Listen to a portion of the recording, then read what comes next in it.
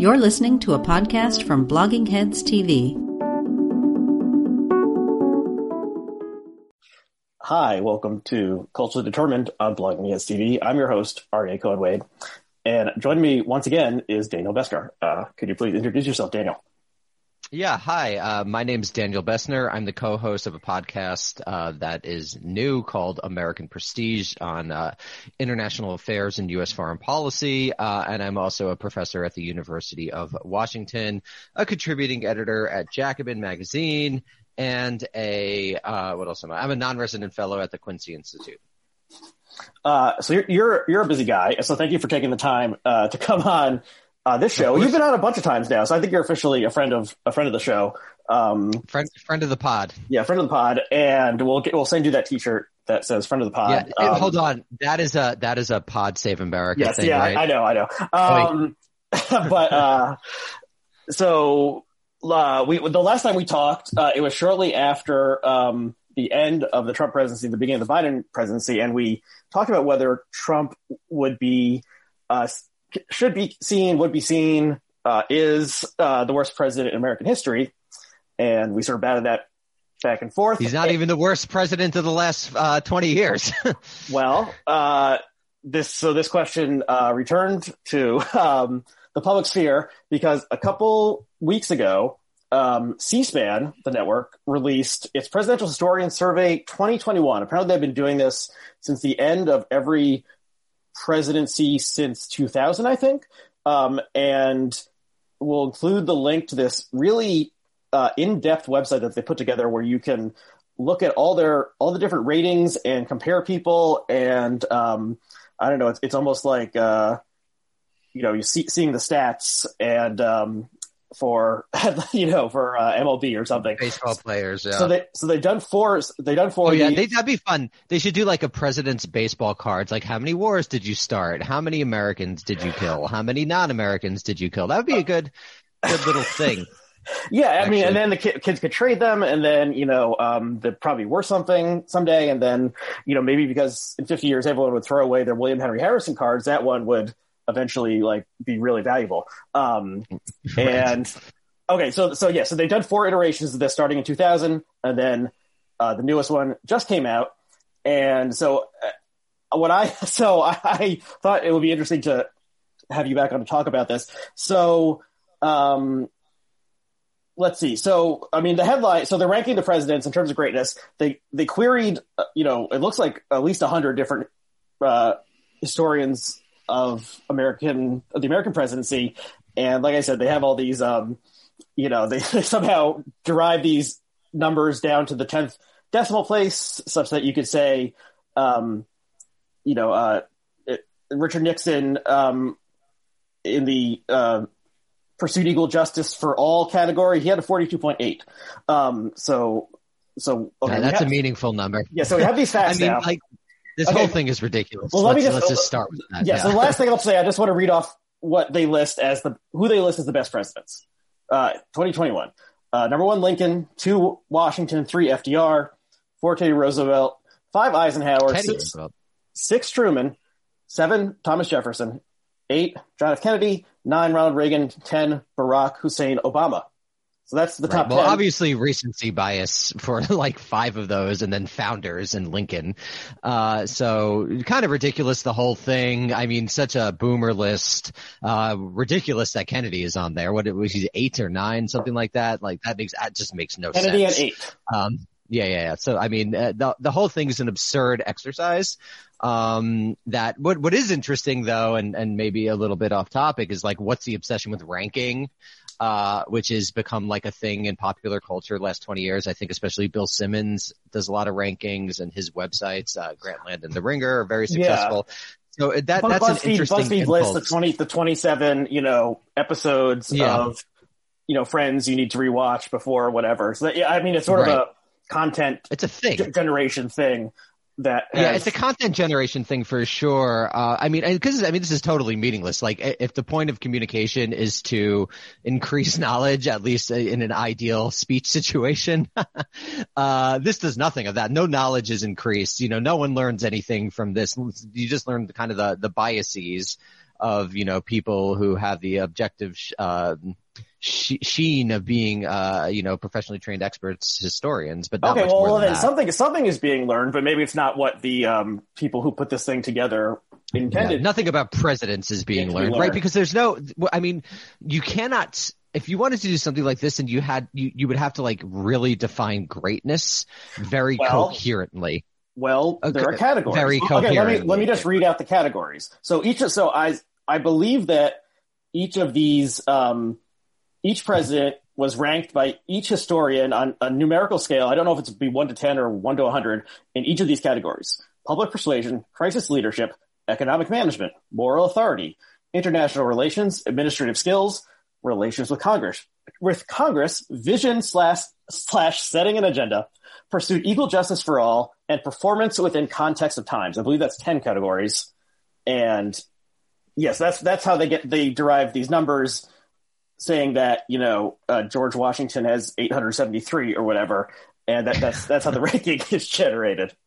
So they're not just saying, John Adams they didn't say take each person, right. But for all of those, and like rank them and sort of do like a ranked choice voting calculation. Right. They're somehow saying that these are the important things.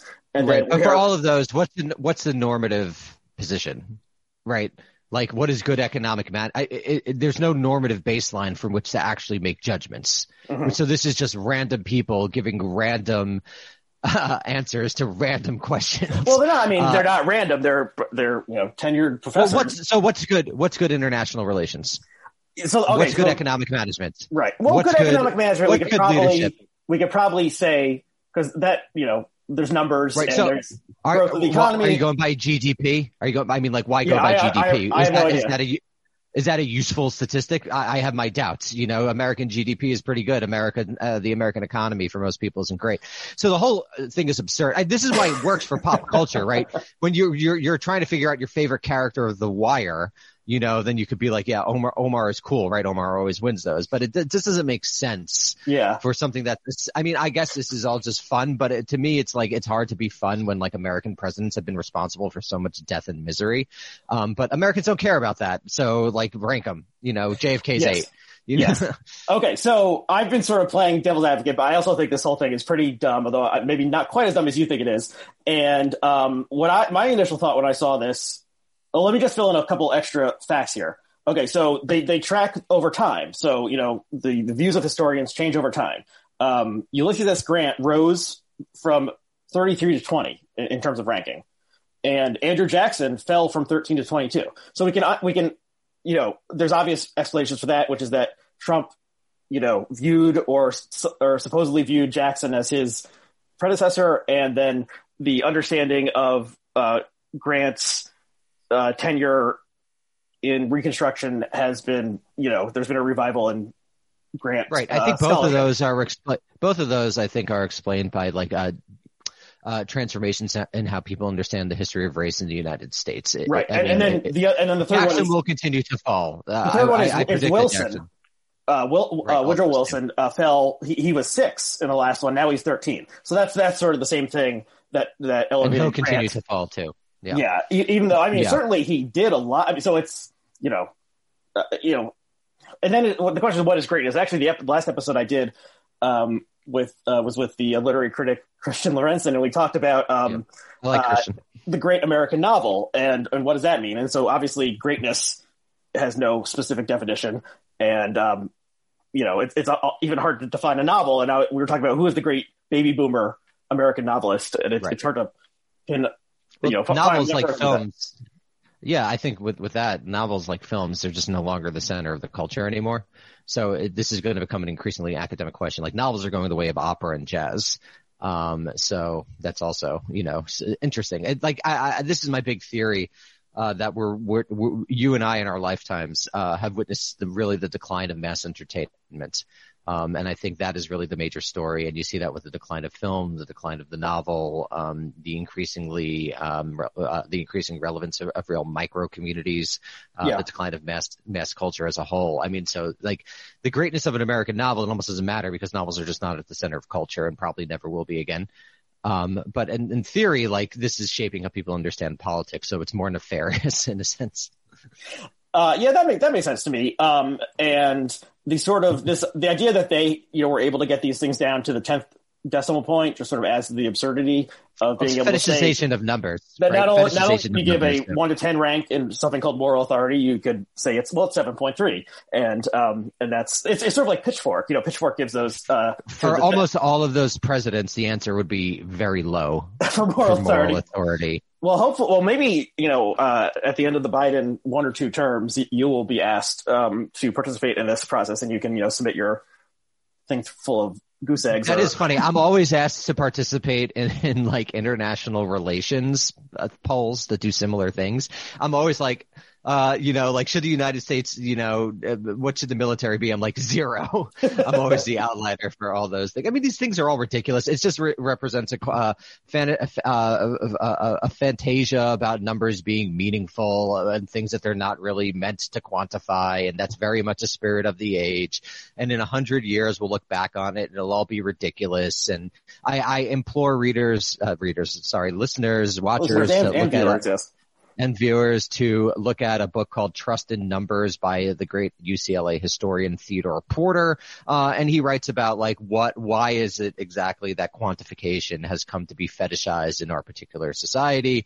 And this stuff to me is really a representation of that trend, which is very bad. I think actually removes the human from things that are profoundly human and profoundly qualitative. Okay. And you mentioned The Wire jokingly as ranking who's the best character on The Wire, and one of the themes of The Wire was the stats and juking the stats, so taking things that like downgrading crimes or and how they're classified so that the crime rate looks like it's getting better when it's really not, and then they took it into No Child Left Behind era, middle school, and the stats in terms of testing and stuff like that. So juking the stats is a big thing. You can say a test answer was correct or incorrect, whereas these things are totally, the whatever value is totally humanly assigned or something. But one other thing that interested me, is that, okay, so who is the best? Well, what do you think? Who is the best president in American history, if you had to pick one? Probably Lincoln or FDR. Okay, so probably Lincoln or FDR. Yeah. So they rank Lincoln 1. Also, they say Washington 2, FDR 3. So what I was thinking was this country is so insane, and there's so little agreement that even, when I was coming up, probably you only could have gotten mass agreement that Washington and Lincoln should have been 1 and 2, and then after that it would have been a free for all.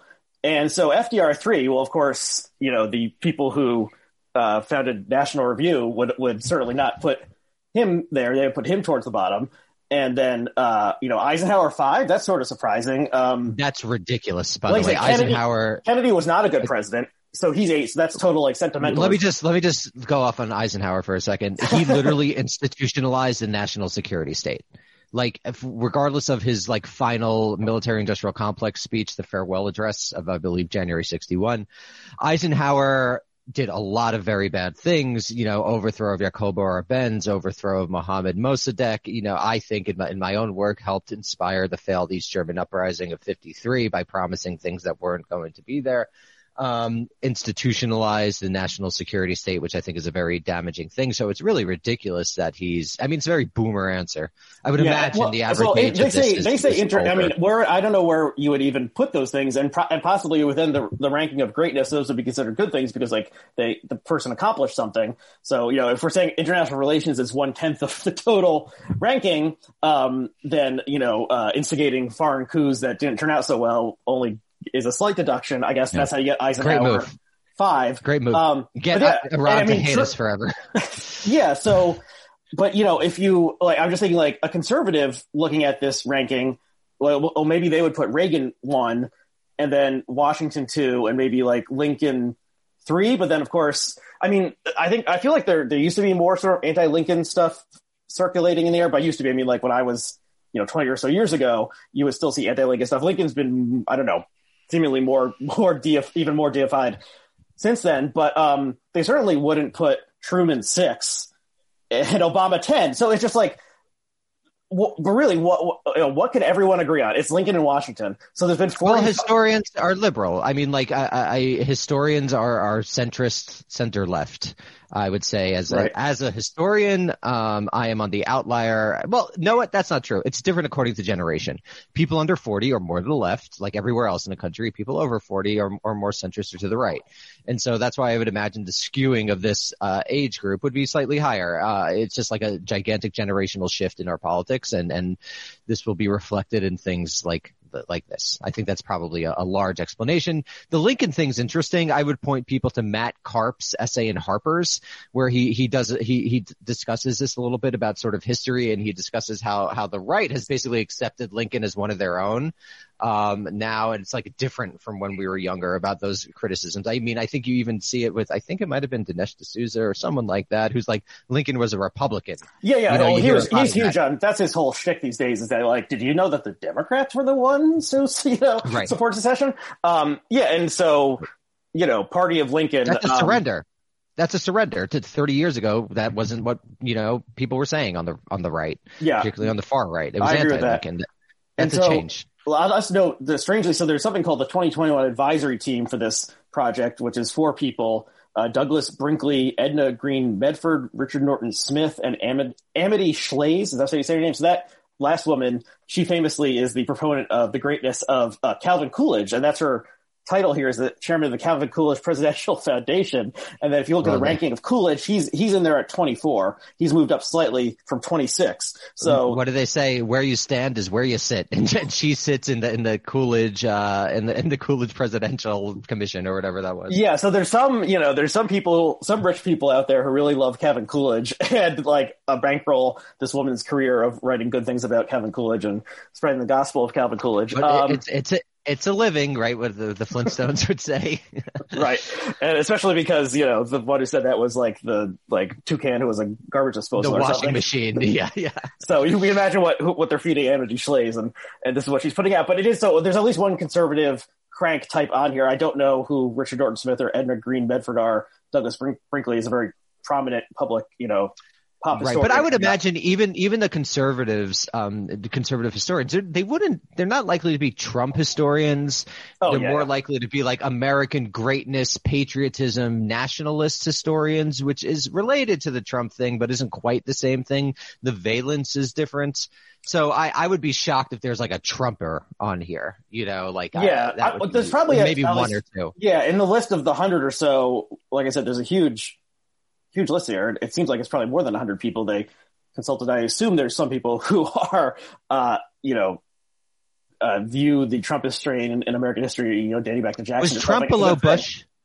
I forget. Was Trump worse than Bush? Yes. Okay. So let's get into ridiculous. The bottom of the list. Okay. So we've talked about the greats, and the problems with that. And then let's talk about the basement dwellers. So here's the bottom 5 in reverse order. James Buchanan is the worst, then going Andrew Johnson, Franklin Pierce, Donald J. Trump, and William Henry Harrison. William Henry Harrison, of course, died in 30 days, so it's really hard to say much about what he did, and I don't know how they got, 6.4 for his sort of rankings. That's absurd. So it's the 2 presidents before the Civil War, and Andrew Johnson, the president who took over after Lincoln's assassination, failed Reconstruction. And one of the great counterfactuals, if it wasn't Johnson in there, what Reconstruction would have been like. Yeah. I mean, that's ridiculous when you're comparing Trump to George W. Bush. I mean, that is genuinely almost offensive to the millions of people who died and were deracinated as a direct result of George W. Bush's decision to invade Iraq and to begin and prosecute a war on terror. I mean, there is just no comparison. Okay, well, I have some bad news for you.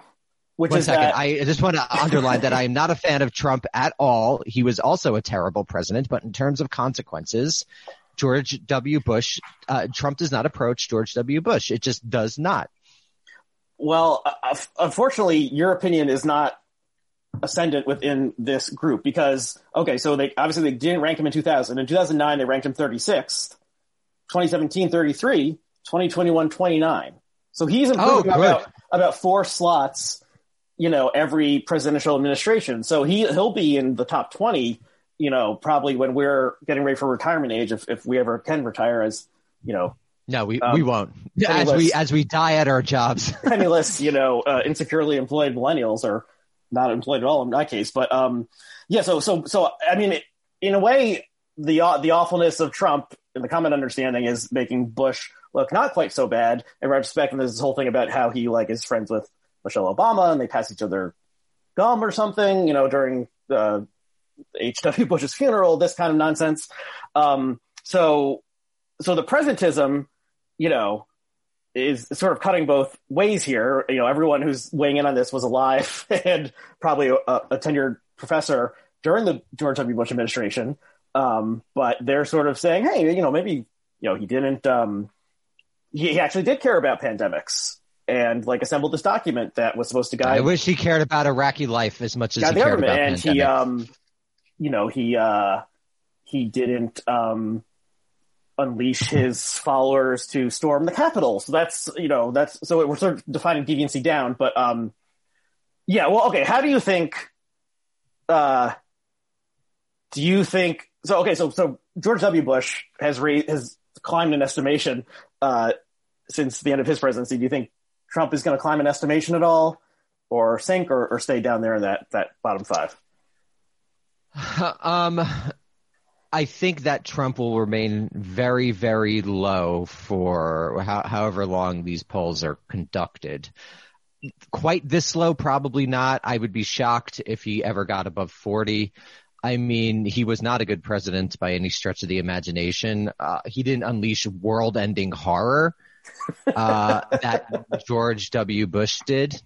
I think Sam Moyn had a good quote in his forthcoming book, Humane. It's Trump's foreign policies were just the policies of the previous two administrations, only more so.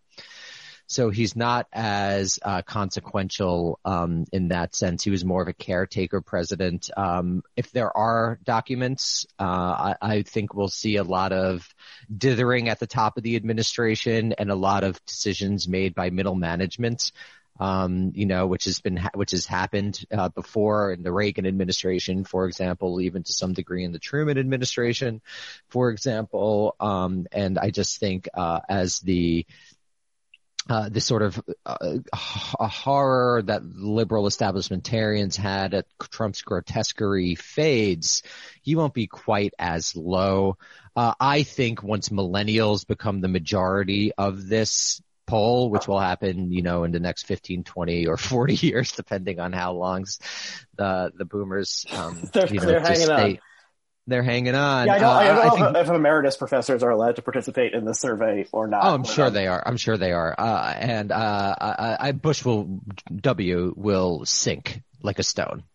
Leading up to the financial crisis and inaugurating the war on terror and the invasions of Afghanistan and Iraq are truly world historical crimes that rank him. He should be bottom five.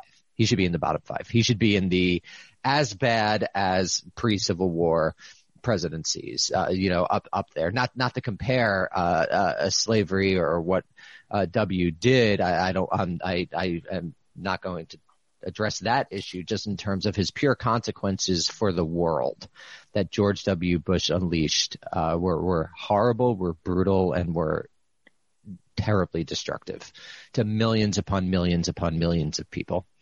Not even thinking about the financial crisis, not even thinking about his response to Katrina. So just terrible president. Yeah, I agree. He is very bad. As someone who, is not a historian and I don't know what I'm talking about, he deserves to be much lower. I mean, he is currently, he's one slot behind Ford and then 2 slots behind James A. Garfield. I don't know anything about his presidency. And then 3 slots behind Jimmy Carter. Jimmy Carter is currently 26 in this ranking. So I guess, that's roughly in the middle, maybe just slightly below the middle. Who is the replacement level president is an interesting thing to think about. Of course, there's all these no names sort of after the Civil War, all the bearded guys who I can't distinguish them in it was like the era of good feelings and the Gilded Age and all that stuff. But anyway, great feeling, great for everyone. I mean, yeah, let's insane that's like a thing. The era of good, ridiculous, like in the Jim Crow South and the pestilential tenements of the North.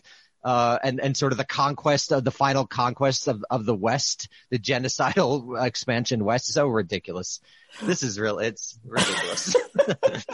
Okay. Yeah. So are there 46 or 45 presidents in this rank? I guess there's, okay. Well, Biden wouldn't be ranked, right? Right. So William Howard Taft is number 23. So he's smack in the middle. Yeah. Great colonial administrator of the Philippines. Awesome guy. And yeah, so clearly your emphasis on foreign policy is much different than the average person who was responding to the survey. So this is interesting. This is interesting because I think if you're going to judge greatness, right, you have to judge it from a humanist perspective. So you have to judge about how humans because humans in philosophically are all equally, subject to have the same rights, blah, blah, blah, if you want to think about it as a transhumanist perspective. So you have to take foreign policy into account. Unfortunately, Americans just don't care about foreign policy. So these, from any, as objective perspective is, behind a Rawlsian veil of ignorance, if you didn't know where in the world you were going to be under these presidents, I think you have to take foreign policy into account. And clearly this is just not done in these polls for most people. Yeah, that makes sense. I mean, I assume almost all the people ranking these are actually Americans and not, people who are from other countries but study American history. So there's that bias within it. And yeah, so I just want to, this is sort of a pseudo event that's not even an event. Like the release of this thing occasioned, write-ups in the mainstream press, and Washington Post said, talking about Trump in particular, quote, Trump got his best average rating on public persuasion, in which he came in 32nd. On moral authority and administrative skills, however, he came in dead last. Oh, wow. Okay. Definitely in terms of like administrative skills, Trump is pretty bad. It was sort of that's my inclination, but we have no idea. There's no documents. This is all based on nothing. On Bob Woodward books. That's my sense. Yeah, sure. The thing is, there's the famous thing where Trump, when he gets a document and he's done with it, he rips it up. And then there was like dozens of people who were being assigned to like tape these documents back together for, presidential record keeping and so forth. But he's a very strange person. And the question is, there aren't going to be a lot of documents coming out that paint Trump in a more positive light than what we currently understand him to be. I think there'll probably be a lot more, that paint him in a negative light, or it's going to be things that weren't ever actually written down because people were like, we can't put this on paper. Like he just said something fucking insane. So it's going to be relying on, reports of the inner circle and that kind of stuff. So and lots of emails. This is the big question for historians, people who are interested in this, like just the pure amount of information that has been produced is going to be very difficult to go through. It's not like, even in 1970 where there were a ton of documents, but they were all hard copy for the most part. It's going to be virtually impossible to figure out what's going on with a lot of these things for historians. It's a big question. Yeah. Particularly, do people save things where the hard drive? this is a difficult thing. Yeah. And then of course the 2016 election turned in some part on the digital document retention strategy of Hillary Clinton. And, just right. the absurdity of that whole, the server in the basement kind of thing. And so the supposedly everything is being copied somewhere, but who knows if it actually could be. Of course, in the old days, I would doubt documents could just be destroyed. I bet everything is not being copied. That would be my guess. Almost certainly, yeah. But probably also a lot of these people are smart enough to realize that if there's something really bad, they should have a telephone conversation or talk about it in person with someone and not, to lay it out over email. But who knows? Okay, we've talked a lot about this. Anything else you want to say about? Well, yeah, I want to actually. No, but I did want to bring up a topic that we hadn't discussed because I think we're on opposite sides of this, so it'll be interesting. So, what's your take on the January 6th riots, given the Biden administration's response in terms of like heightened, basically counter-terrorism anti-domestic extremist stuff. Because when it first happened, I got a lot of shade. I wrote 2 articles for Jacobin, one with my good friend Amber Lee Frost and one with my good friend that's the last time you were on. We talked about that one. I believe we did. Yeah. So I just wanted to think and I predicted. I don't like patting myself on the back, but literally exactly what I predicted happened, and maybe even a little bit worse. With the lumping of people who are, I forget the exact phrasing, but something like anarchists and people who are like anti-capitalist into a DVE, domestic violence extremist category, at least partially. I mean, how this will be interpreted in courts or by actual agencies is of course difficult to know, but I think it's pretty frightening stuff. And particularly when you compare the power held by the administrative national security state versus the January 6 rioters. But yeah, I was just curious your take on it. Because my take has been pretty consistent, and I was just wondering if you've changed over time. Well, and the latest thing to come down is that supposedly reportedly the Capitol Police Department or whatever is going to have like established satellite branches in other places, so we can keep an eye on. That's great. Yeah, keep an eye on on troublemakers. I mean, okay, so the thing is, I can continue to view the events of January 6th as like deeply stupid. Is sort of the core of them, and so if they had just, what is the point of like this giant intelligent apparatus that has been built? Well, the ostensible point is to prevent something like this from happening. If they had just had, 3 or 4 times as many like armed cops in riot gear to begin with, instead of just uniformed officers. And, did you watch that thing, the New York Times documentary they put together about the unfolding of the, charging into the building itself? It's a fascinating document, and they used a lot of the original footage that the people themselves were filming, the live streamers and so forth. And, they show like the exact moment when one person who seems to be involved with the Proud Boys goes up, turns his cap around backwards, and starts getting in the face of one of these cops who's just, standing behind the barricade. And he starts shit with this guy and riles everyone else in the crowd up. And that's the first breaking point. And once that happened, the deluge came. So if they just had more police officers there, then it would have been a lot harder for these people to get in. Sure, but now we're talking about the micro event of like the specific. Okay, okay. I think so. That is not that interesting to me. You and I can. You and I can agree that like I think that the Capitol should be defended enough that rabble rousers and other like disreputable types can't storm in and like take over and start smashing windows. Like, would you agree with that from your Ivy League perch over there in not Ivy League? I wish I was Ivy League. Your Ivory Tower. Then I'd be making perch. Then I'd be making a lot more money. Sure. Yes. So there should be like enough. You shouldn't be allowed to storm and try to attack members of Congress. Okay, so our giant, Homeland Security apparatus and NSA reading people's emails and something like didn't prepare us enough to repel the rabble and the confused people and so forth who managed to do this ridiculous thing. That is not a correct thing to draw. It is not. These are all choices that people make. So what it shows is that you could still have this incredibly frightening apparatus, and it doesn't matter if certain people who are responsible for particular things don't do certain things. That's what it shows. It doesn't show that we need more. We have quite a bit. Whatever system we had failed. So we should. Right. But I would say the failure is not in the technology of the system. First of all, failure according to its own terms. I would say the whole system is a failure because you don't want our civil liberties to be basically just disregarded.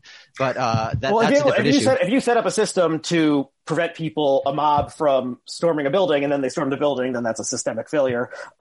So it's unclear, and there should be a lot of people looking into what the security apparatus knew about what was going to happen and why they reacted so poorly to it, and that will probably be a contested thing for a long time to come. The Republicans don't want that sort of investigation to happen, and I think it is possible that there were people sort of on the inside who were like sympathetic to the what became the mob, and then there's biases of thinking, oh, these are sort of our type of people, these are just white people from Ohio, and they like are just wearing silly costumes, and so it's not like those Antifa, BLM anarchist types, and so they're not really dangerous. That kind of stuff came into play.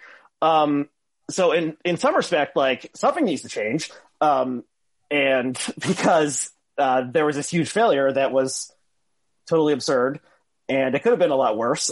Thankfully, the mob didn't get to tear anyone limb from limb or anything like that. I think they probably would have done something like that, honestly, if they had been able to encounter actual, or at least done something, try to beat them up or something, beat up the Congress people, beat up Mike Pence, or who knows what, or maybe just take a selfie photo with them. They're just this total aspect of absurdity and stupidity to the entire event. So I'm not like a resistance lib who's thinking that, this blah blah blah. But even beyond the event itself, right? I think framing it in this way and having what could only, I think, accurately to be described as a literally hysterical reaction to something that just, and pure power facts was not a threat to the Republic.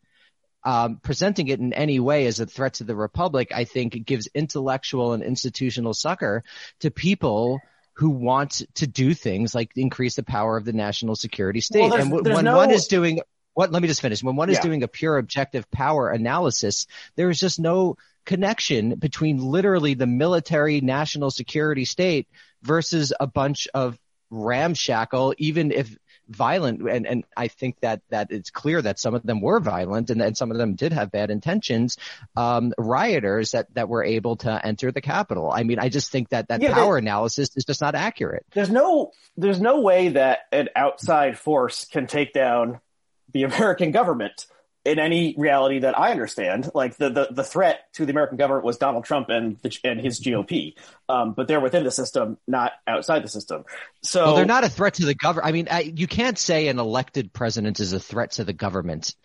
That just doesn't make sense unless you have. He was the elected president, but he lost the election, and then he claimed he didn't lose the election, and it was being stolen from him, and that was sort of the crux of the whole. Oh, you're talking about post. Okay, yeah. Sorry, I thought you were talking about while he was president. Well, if Trump had declared himself, sure, that was definitely against norms that I would support. Yeah.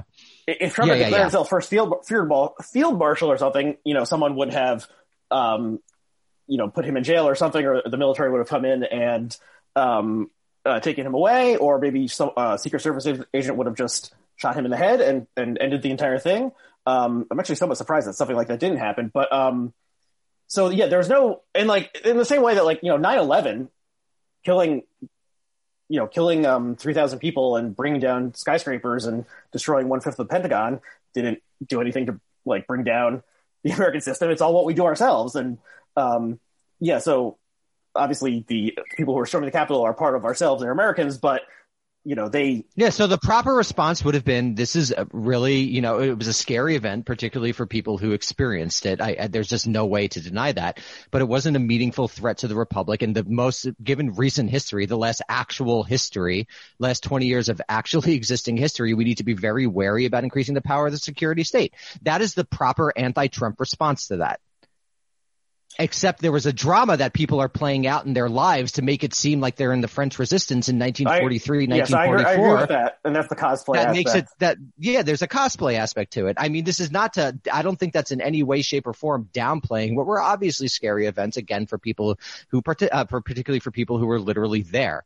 But that was not what happened in the result. It was treated as literally, the British burning of the White House during the War of 1812. That was absurd. Well, that is going to have bad consequences for people, particularly critics on the left. There's the facts, and then there's the myth or the symbolism of it. And so the symbolism of QAnon shaman in his, horns standing in the well of the Senate or wherever he was, that's a symbolic image that, we're not going to forget anytime soon. And so the rabble they could have killed they could have killed a congressman.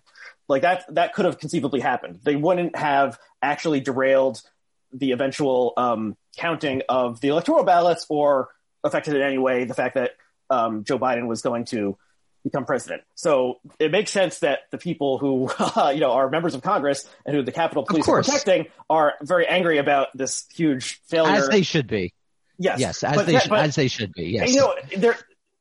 There hasn't been, there has not been a passage of a new Homeland Security law there has not been a. You don't need passages of laws. This is the whole thing. But there hasn't been a Patriot Act 2.0. Right, but this is an administrative state. This is a bureaucratic state. It's all interpretation of rules. This is one of the reasons the American state is so anti-democratic. You don't actually need the passage of laws to do horrible things. Mm-hmm. Right? It's all interpretation of rules. I mean, look at the lawyers in the Bush and Obama administrations, justifying basically whatever they wanted to justify. So I think that looking for a criterion to the passage of law is just not an accurate reflection about how power actually works in this system. Well, I guess we'll have to see how this actually plays out. Okay, so you're right.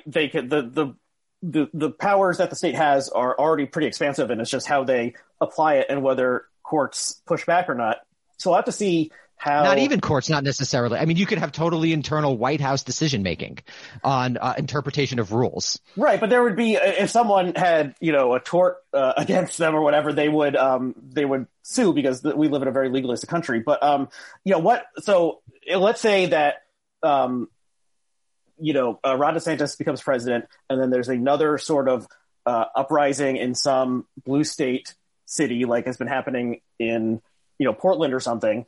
And then we'd have to see what would happen if President DeSantis did what Tom Cotton wanted Trump to do, and did send in the military and really did start cracking heads or opening fire on crowds of protesters who are nonviolent or violent, and then we'd have to see what would happen. I mean, it's mostly norms that prevent that sort of thing from happening.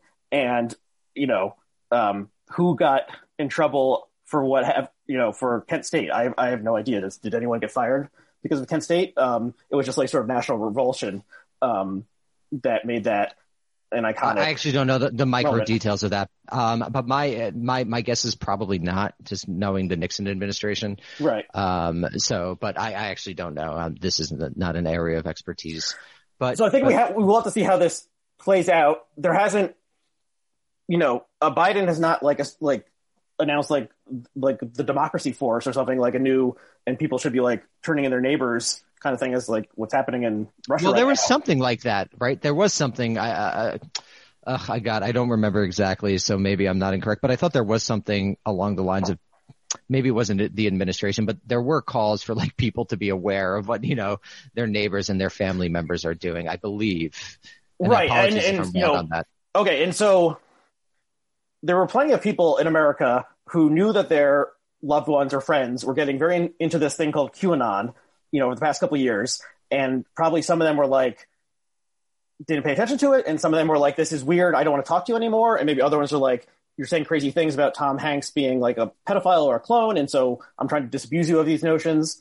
And so after January 6th, probably people will take that more seriously if they know someone who seems to be going into this weird radicalization fantasy land and that kind of thing. And maybe those people will be more likely to call the police if they their But son, is that the solution? I mean, this is the problem, right? If their son is starts assembling if you start assembling weapons, sure. Well, yeah, but it's very easy to assemble weapons in America because you can get a gun. Right. And that's not illegal. So, yeah. And so this is a big problem. So probably these things will be, I mean, these aren't good developments, but probably these things will be more people, mothers will be calling 911 because they think their son, is hasn't left his room in 72 hours and is very angry about critical race theory or something like that. But yeah, I don't think there's not, we're not moving to East Germany. I guess Stasi just territory. to wrap up this part of the conversation, it just seems hard to me to see what positive benefits will come out of treating the riots of January 6th as something more structurally terrifying than they actually were.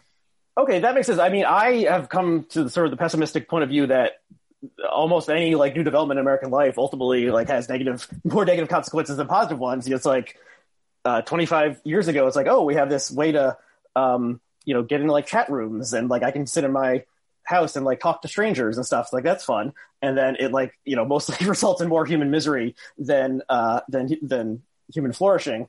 And so I'm not sure I agree with you there, but that's another conversation. Okay, I think that's that's the easy criticism of the internet. I don't think it's accurate. I think that sort of misery is a function of not of the technology, but of the material conditions. It's technology and capitalism.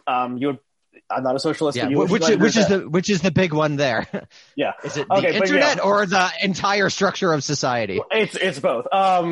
So yeah, okay. Well, let's leave that one there. Okay, let's talk about something a little more lighthearted, and that is an article that you co-wrote that Randon Jacobin will include the link on Flogging Heads. Slimer on Coke, Muncher on Zoloft is the headline. And it's really one of my favorite things that I've read over the past year or so. And so it's you, Matt, Chrisman, and Amber, right?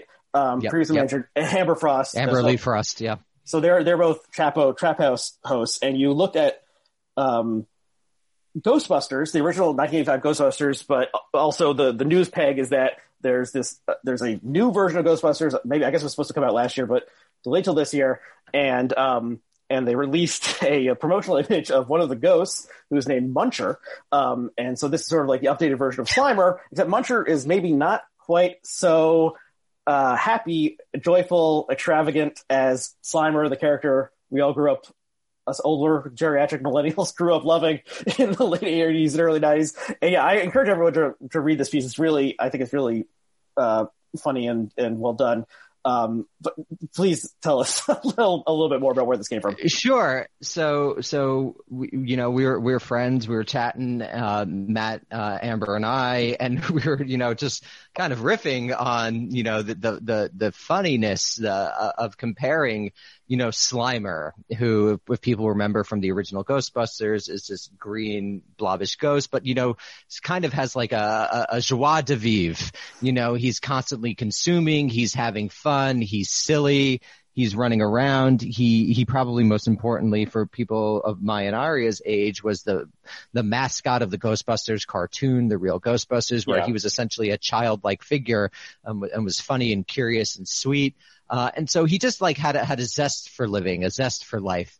And then you compare the Slimer to at least obviously, of course, the movie hasn't come out. So there's, projection, but to this blobbish blue ghost who is like I think the line we had, who's in a rictus grin, clinging on to a kind of like an oil derrick type thing, or like a water tower type thing in front of a field of corn. And we were just like, it's kind of funny that like this sluggish type figure is like put in front of this field of corn, and obviously everyone knows with the corn subsidies and that there's corn syrup and everything, and so much of our food is processed corn, and it's literally killing a lot of Americans, probably linked to things like cancer increases. I mean, I'm not a doctor, but that's my understanding. I apologize if I'm wrong. And a general sort of like sluggishness to American life. And it was interesting to see how in Ghostbusters was released in '84. This new one will be released in 2021. How in the 37 years, the big difference between the belief in America that defined, I would say, a shadow belief or a belief that didn't really make sense, Reagan era America, with what's going on today, where really no one believes in the system and everyone is really depressed. And so we made arguments about how the first one took place in New York City and this new one takes place in the Midwest. Like, people are leaving the city because it's just too expensive to live. They've got to return, a remigration back to the rural area and feeding themselves on corn. They're all depressed and sluggish, as opposed to, the heightened experiences of Reagan's era, 80s New York. Yeah. So I encourage everyone to read the piece. And then you also did a conversation on the podcast Low Culture Boil, where you talked about this also, which was enjoyable. Everyone listen to Low Culture Boil. It's a really good podcast that basically takes like an academic critical look to like things that are quote unquote low culture. Yeah. Check that podcast out. And so the framing of this piece of Ghostbusters being sort of a paradigmatic 80s Reagan era movie, really made a ton of sense to me. And it's, Ghostbusters is probably one of the movies I've seen the most in my life, because it was just one of those ones we had on VHS when I was a kid, and it would be on TV all the time, and you could just drop in at any point, and it was just fun and silly. And it also is one of those movies that became a kids movie, but sort of like is an adult movie in a lot of ways. And like there's a part where a ghost gives a blowjob to Dan Aykroyd's character, which is the kind of thing a child wouldn't understand, or maybe the parent would fast forward past that little moment. It's not a kids movie. Right, but then it turned into an adult movie because of the merchandising. The merchandising of the 80s made it, and the fact that they did this cartoon version of it that was like explicitly for children, made it this iconic thing for kids. And I'm actually, just briefly I'm wearing my 80s, my 80s toy shirt right now, and you can see there's Egon. We have Optimus Prime in the middle, He-Man, Batman, Voltron, Smurf, and there's Egon with his proton pack and so forth. And you can see how sweaty I get when I tape these things. Sorry, everyone, but yeah. And so thinking about how Ghostbusters embodies the values of Reagan's 80s made a ton of sense to me. And you guys are sort of joking on the square, but the villain in the movie. But aside from like Gozer, the real villain is an EPA bureaucrat who shuts down the containment unit and thus releases all these stored ghoulies and ghosts and causes havoc. The main characters are academics who are sort of like, some of them at least are like explicit frauds, and they're ensconced within Columbia University, and they don't want to, and they get kicked out, and then they have to go in the private sector. And there's a line you highlight where I think Ray says, I've been in the private sector. They expect results. And so our heroes are sort of like, ex-academics who become small business owners by creating the Ghostbusters. And they're sort of privatizing what could be considered a public, the kind of thing that like a public agency should deal with, because ghosts are sort of a, particular, but also a common problem. And so the Ghostbusters are somewhere between like the police, the firefighters, and like plumbers or something, and they're wearing these. Yeah, they're dressed like plumbers. Yeah, I think the idea was that they'd be exterminators in the script. They're dressed like exterminators, kind of. Yeah, they're these jumpsuits, and so so if they're exterminators, you hire a private exterminator. Generally, governments don't employ their own exterminators, and they're busting ghosts certainly. And then the part of the movie is the Ghostbusters get thrown in jail, and then the mayor. At one point has to demand, get me the Ghostbusters, because it's like only these people in the private sector can rescue the city from all the ghosts and ghoulies that are happening. So I think there really is a lot there. Well, it's a baby boomer shift to basically neoliberalism, right? These are countercultural figures who essentially have a very conservative understanding of politics as expressed in the script, which is basically the story of the baby boom generation, the decline of radicalism and the embrace of neoliberal capitalism. And I think you see it through this. And I think all those guys are like, I think they were like 33. So they're like exactly in the perfect baby boomers. And I think the film, which is a great film. Yeah. One of my probably top 5 of all time. Does reflect, the zeitgeist, the spirit of the age. And that was a conservative, anti-government, small yeoman farmer / small business owner, which is what that transformed into, a vision of politics. And I think the vision of politics, at least expressed through the Munchers, still is going to, of the 2021 Ghostbusters, is going to be very depressing. It's going to be, it's very nostalgic. It's IP. It's not original. I think it has to do with Egon's family. Egon's dead, so it's a return to the glory days. So whatever you guys think. Yeah, so you riffed a lot on this one image, and riffed in a way that Matt Christman is just very good at riffing. We'll have to see what happens when the movie actually comes out. They did release sort of a teaser trailer scene where you see the Stay Puft Marshmallow Man like coming back to life as like these little ghoulie sort of thing that's like starts attacking Paul Rudd. So they're playing on the nostalgia and our warm feelings for the original one and the Stay Puft Marshmallow Man and all that stuff, and they're rebooting it, and so that's a classic thing that's been happening for the past 20 years in Hollywood. But it also the director is the guy who the original director's son, right? It's is it Ivan Reitman? Is that who directed it? I believe Ivan Reitman played Egon, just as Jason Reitman is. No, Harold Ramis. Oh no, Harold Ramis. Oh no, yeah, okay. Ivan Reitman is a director, and his son, Jason. I think Jason. Okay, Jason I was conflating these two people, but so. This whole, we don't need to get into this whole thing, but like, this whole thing of old intellectual property being rebooted, and then they change some things, and then people are mad, and it just by the literal children who made the first one. If that doesn't reflect our society, I don't know what does. Yeah, there's this whole, you murdered my childhood, you destroyed my childhood thing because, now like She-Ra is bisexual or whatever it is. Those sorts of arguments are just so sad that like adults care about these children's entertainments. That's so grim to me that people like literally get these angry responses. I think probably mostly men is my understanding. It's just so grim. Well, that's what you have to be worried about. That's what you have to be angry about. Yeah. So there's a real sort of like decadence decline sort of thing because like we can't come up with any new ideas. We're just rehashing the old stuff over and over again. Another Star Wars, another Star Trek, another He-Man, another Transformers. At the same time, like, okay, I don't get super mad about these things. I could imagine some like parallel version of myself getting super mad about them though, because like, the things that you loved as a child, you come to sentimentalize them and view them in a certain way. And then when you confront them again as an adult, you see things differently. But, if I were to go back, so the thing I was really into as a kid was Transformers. If I were to go back and watch the original Transformer cartoons, I'd be like, this is boring. Like the animation is so bad. It's so cheesy and everything. But then when it like comes back as this huge Hollywood multi-million-dollar special effects extravaganza and sucks, then it somehow seems even worse than just like realizing the things you were doing as a kid were products for children and not really all that good. Generally, some of them were good. Most of them were average or crap. You can see how it does make people angry in a way that like, I don't know, it's sort of like a Freudian thing about like realizing your parents are perfect beings or something like that.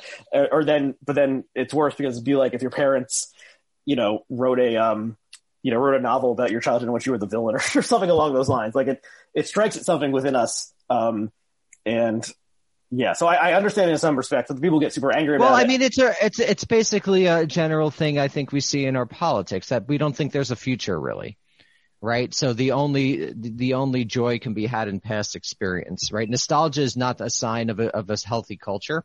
It's a sign of not an unhealthy culture. I'm not going to say necessarily decrepit or in decline because I don't think culture works in that sort of like cyclical way, but it's just not a sign of a vibrant space.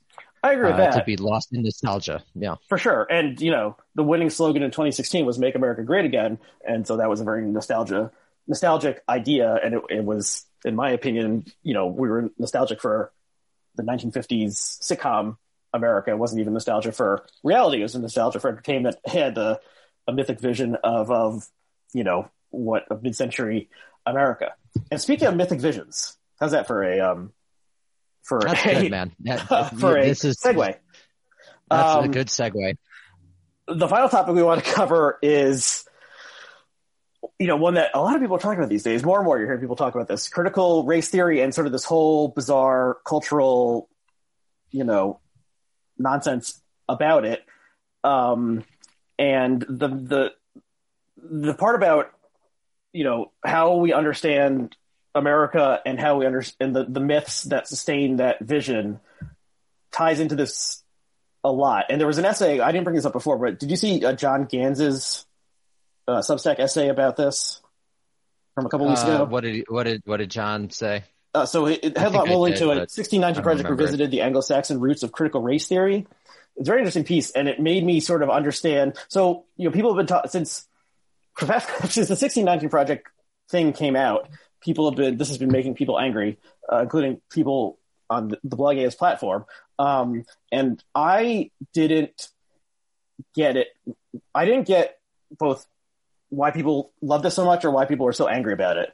I was thinking like about critical race theory. Well, 1619 is connected to critical race theory in sort of the way the whole blob has like formed. So there's like 1619 critical race theory, anti-racism of the Kendi sort, white fragility. Right. This is all so sort of my understanding. So like blob.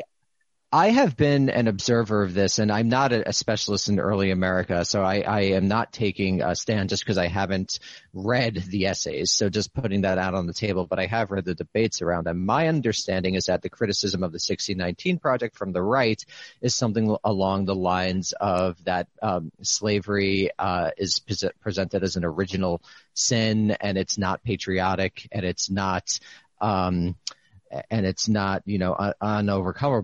And my understanding is that criticism from the left is that slavery and the enslavement of Africans is also presented as an original sin, which makes it appear that it's like a permanent stain and that change is impossible.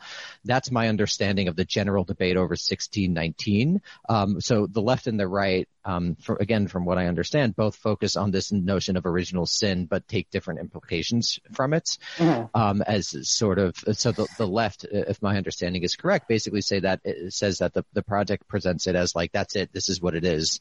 We'll never be able to overcome racism in this country because it's embedded into it, and that is a pessimistic, cynical view, is my understanding, is the left critique, and the right critique is what one could imagine as sort of like a nationalist, and implicit elements among some of them, at least, of white supremacist approach to American history. So that's my understanding of the debate. With critical race theory, I actually first came across critical race theory about 9 or 10 years ago as a legal theory.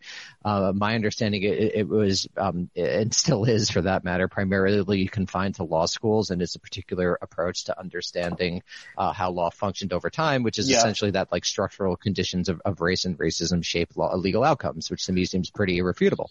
To me, the way people are talking about it now seems seems largely disconnected from what the original thing is. And so we can just say, people 18 months ago were talking about wokeness or Black Lives Matter, and now they're Marxism, talking about, or 20 years ago, political correctness, right? So it's the latest cultural fixation of the right, basically. I mean, so in a way, using this term and debating whether the term applies is, part of it, but also like people are mad about something and they're not mad about, legal theorizing from 30 years ago. Like they're mad about something that is happening or they perceive as happening now. And it's not, a esoteric understanding of the American legal tradition. It's not even that esoteric. There's a lot of critique. It's not that esoteric. Saying that racial structures inform legal outcomes to me is like pretty basic. Okay, maybe like a pretty insightful. Esoteric isn't the right word, but like, it's sort of like one way of understanding the law that is not the mainstream way of understanding it. And it's like cultural Marxism or something. So anyway, something is happening, and I'll just read this line from Connor Friedrichsdorf's piece about this. The populist right is using. Can I just say one thing? Just very quickly about Connor. Well, let me go off on Connor.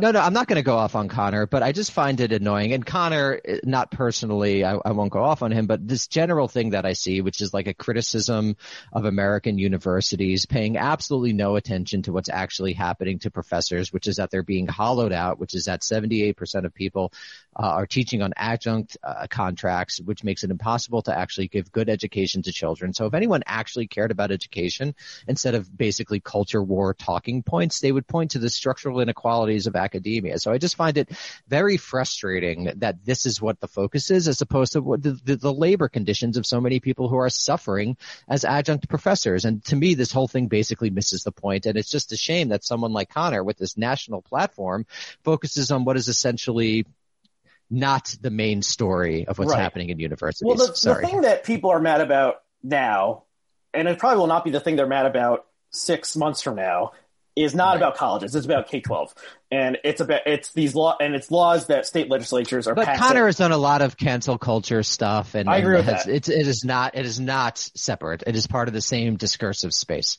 So I'm reading a line, and then I will point out something that I disagree with it, and then you could tear it apart as well. This is from Connor's piece. We'll link to it. The populist right is now using critical race theory, a term that originally referred to a distinct, decades-old form of scholarship about racism in American politics and law, to encompass everything conservatives dislike about leftist identity politics, while the progressive left now understands CRT to be mere common sense truths about racism in America. Okay, so I think the word leftist is incorrect there. This is not a leftist thing. But aside from that, no, it sort of does make sense. Something is happening. People are talking about new things that they weren't talking about 10 years ago. And it's not about Kimberly Crenshaw. It's about, are white people inherently good or bad? What happens if the teacher tells little Timmy that, his ancestors did bad things to black people? It's more stuff like that. So it gets more into the mythic part. And this is what Gans's piece really clarified for me is, what did John say? Okay. He relates it back to this, what he calls the Anglo-Saxon roots of critical race theory, which is this idea that, going back to like the 1600s and 1700s in England about, whether basically, whether the Norman conquest sort of like ripped the common law understanding of the Anglo-Saxons like up together, or sort of like whether that was a legitimate, political act. He explains it much better than I'm able to. I encourage people to read this piece. But basically, there were people back then who were saying, the Normans really fucked up this great Anglo-Saxon thing we had. And there's nothing... Wait, is John referring to actual documents, or is this like a thought experiment? No, this is things that actually people were debating, in the 1700s. In the the 1700s were debating 1066. Yes. That's what's going on here. Yes. Okay, so mythic understanding. There were people back then who were saying, there was nothing like legitimate about the Norman conquest. Like, this is just because they won. I'm probably getting some facts of this wrong. They won the battles, but that doesn't mean that like what they did had like divine providence behind it or was right. Right. And so there are things within the theodicy problem. Yeah. There are things within the Anglo-Saxon tradition that were usurped by the Norman conquest. And so it's sort of like the entire, this is getting into like the English Civil War and whether there should be a king or not. And and it's about myths. It's not about really the truth. It's about the myth of, the divine right of kings kind of thing back then. But today the myth is America a good country? And that's what like children. Right. It's a theodicy problem for a long time. Well, it's literally America's a good country. What is God good? And if God is good, how can he allow evil in the world?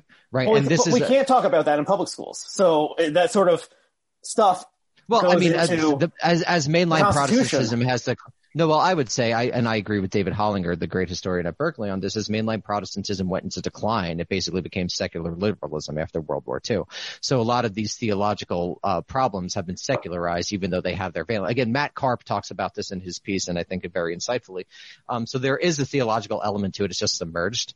And which is why I think you get notions like original sin prevailing. There is an element of original sin. I don't think that's an incorrect interpretation. Again, I haven't read it, but that's my understanding. Enough people I respect have said that. So there is a theological element to a lot of these things, but that then they get put on on sort of a secularized discourse.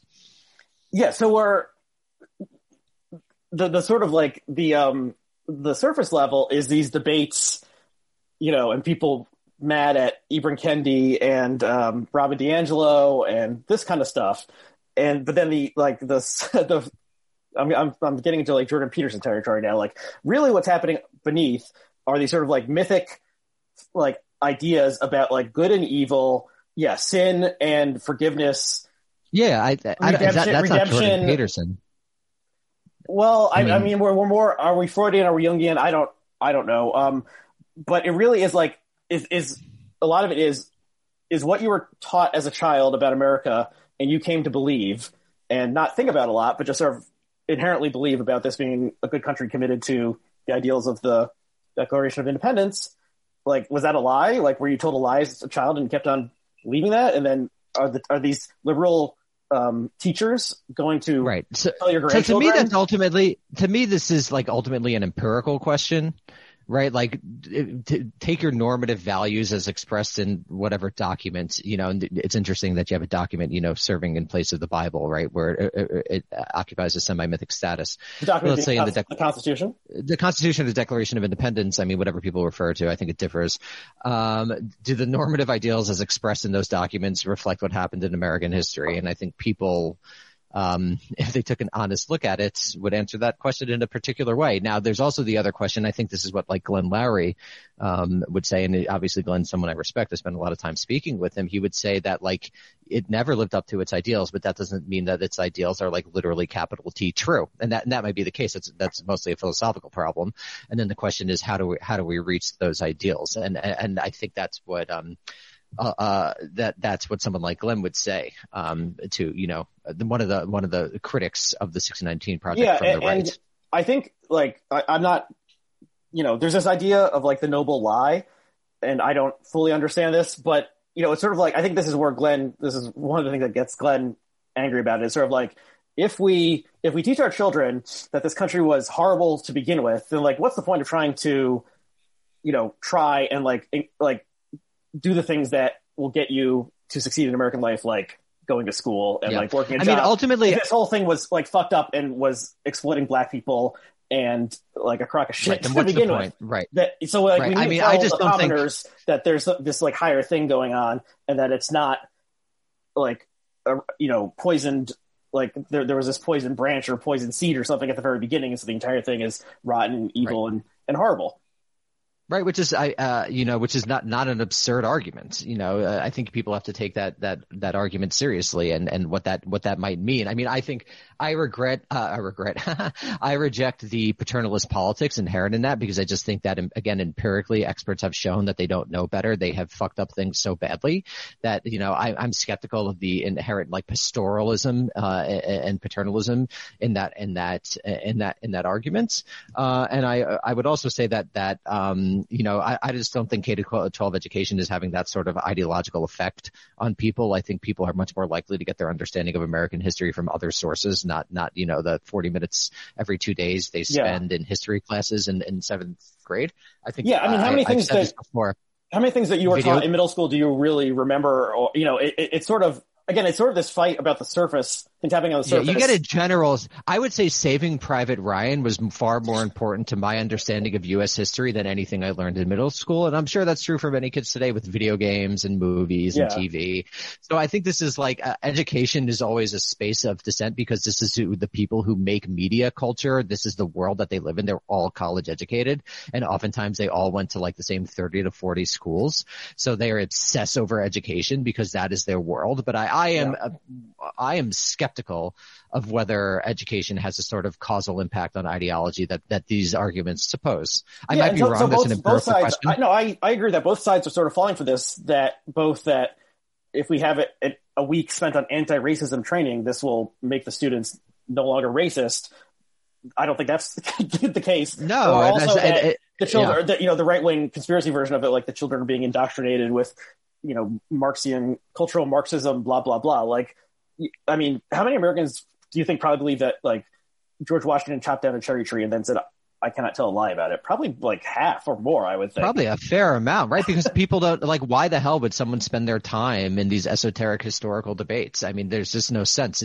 We have a political economy that makes people work all the time, and so they're not going to have these times. So this is, again, just a lot of these debates to me are just kind of like, I don't know, pointless is too strong, but they seem a little bit besides the point, because they're just college-educated people in the media sphere arguing over shit on Twitter or in the pages of The Atlantic. And I just don't think the causal force of those arguments, or even what they're arguing over, is ultimately that influential, that impactful, that important.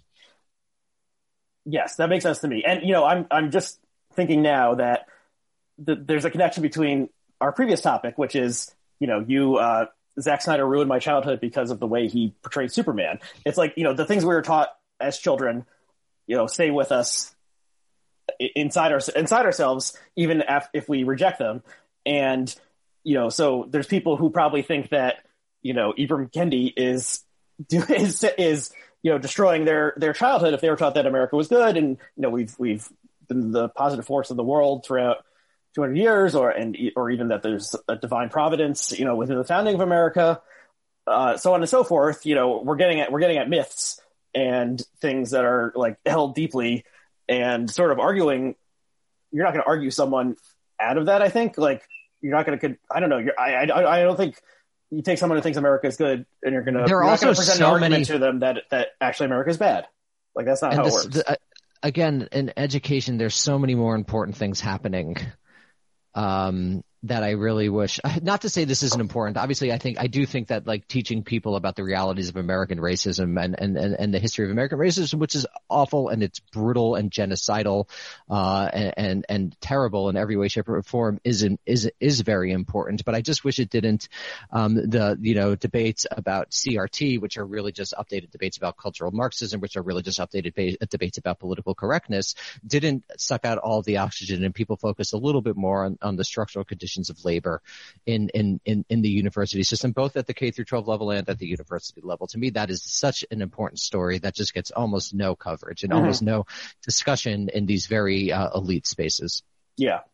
But one thing I do want to add in is, I've been sort of saying this whole thing is, a big ball of nonsense, but like there are things that are changing about the way people and organizations and institutions are treating these things, and that is causing some form of blowback or backlash or something. And so an example of this is that I'm applying for jobs right now, and there's been a couple times where you have to fill out these forms online, and there's a required field that says like, how will you further diversity, equity, right? And to me, inclusion? that's just the domestication of these radical criticisms, which is again the history of the last 50 years, that corporate America domesticates radical critique to serve the ends of itself and ultimately capitalism. Right. So, Coca-Cola is not going to really do a lot in this world to, further diversity, equity, inclusion. Maybe if they went out of business and stopped selling sugar water to the children of the world, that would do that. But so it's sort of like it's bullshit and phony in that respect. But like, if you actually have to like fill out these applications and think about it and think about something that whoever is reading this statement is not going to, mark you, like throw your resume away because of this, then you're thinking about things that maybe, wouldn't have been the job applicant 10 years ago wouldn't have had to think about. And it's like, well, one can think, sure. This whole thing is a sham and bullshit. And then that makes one more likely to think that, white fragility and so forth are a sham and bullshit, which probably it does seem like white fragility is a sham and bullshit. Haven't read it and won't, but that's the Robin DiAngelo book. Yeah, that's right? The DiAngelo one. I don't know. I've heard plenty of people talk about this. I've never read them. Yeah, it seems like Kendi is more respectable than DiAngelo, who. Yeah, Kendi is a trained historian. But anyway, he was an academic something is historian. happening, and it's not total. It's not just. It in ways it is the same debate people were having in the 80s and 90s about political correctness, but like it's different in other ways, or something new is happening, and it's going to cause reactions in various ways. And the thing that's happening, it's unclear to me. Yeah, and it isn't a bad thing to like be aware of how structures work in society. I think that's like on balance a positive development to be aware about how conditions of racism shaped various things, and being asked to reflect on that in a job application, isn't the worst thing in the world. Of course not. Yeah. This is somewhat related. Have you ever heard of this debate about affinity groups, especially in like high schools? No, what's that? So I know about this. A teacher told me about this last year. And this woman is a teacher at a private school in New York City, and this school has something called affinity groups. And so it's sort of like an extracurricular thing, but you have to participate in it. It's sort of like, back in the day when like every kid had to play a sport or something. So every kid has to be part of an affinity group. And so there's a Black affinity group, there's a Hispanic affinity group, there's a gay affinity group. And because this is a religious school, there's probably some religious affinity groups, but then like there's some kids who are left over and they're like in the white affinity group. And so what's going to happen in the white affinity group? It's probably not called that explicitly, but like, because everyone has to be in an affinity group. If you're not, if you're not in the disabled or the gay or the Black affinity group, they stick to like everyone else is in this other thing. But then those kids are like reading White Fragility or the high school equivalent, whereas the Black affinity group is, reading Ta-Nehisi Coates. And so the Black affinity group is learning about Black stuff, and then the white affinity group is learning about how bad white people are. And this whole thing seems stupid to me. Again, I'm going off of an anecdote, but Yeah, it's a transformation in liberalism, right? During the Cold War, it was all about the melting pot, and there are lots of historical explanations about why that was in order to build up consensus, third generation children of immigrants, blah, blah, blah. And I think we're going to look back on this time and see like how liberalism transformed and embrace certain different elements, and that were both reflected the time and reflected transformations in larger historical structures and things like that. I think that is definitely going to be the case, and it's difficult to see when you're in it what exactly what transformations these sorts of phenomena precisely reflect ideologically, institutionally, and materially. Yeah, and so this is sort of getting into like the Barry Weiss like newsletter beat that she, weird things are happening at fancy New York City private schools, and the parents are unhappy. But I could imagine if I was a rich New York City parent, and then my white kid was being, was part of his day was being filled with the white affinity group and reading, white fragility excerpts or something, like I'd be like, what is, this is stupid. Or getting angry the white that. Affinity group, that is like a frightening, So it's not, it wouldn't be called the white affinity group. Maybe it was like the unaffiliated affinity group or something. But like, because this particular school, and maybe this is just unusual that this particular school was doing this, made it so that like, one period a week, instead of going to study hall, the kids all went to their affinity groups. They had to have the leftover group. And that was, the basic white people, essentially, who are probably some of them descendants of, Peter Stuyvesant and so forth. But right. In New York, yeah, especially, yeah. Yeah. That when this woman told me about this, I found it very strange. So weird things are happening, and people are going to make things are being worked out, as they say. Things are happening and being worked out. Things are happening. Okay, so tell us a little bit more about your podcast that you are launching. Sure, yeah. So it's the first episode will, I guess, when will this be released? This will tomorrow.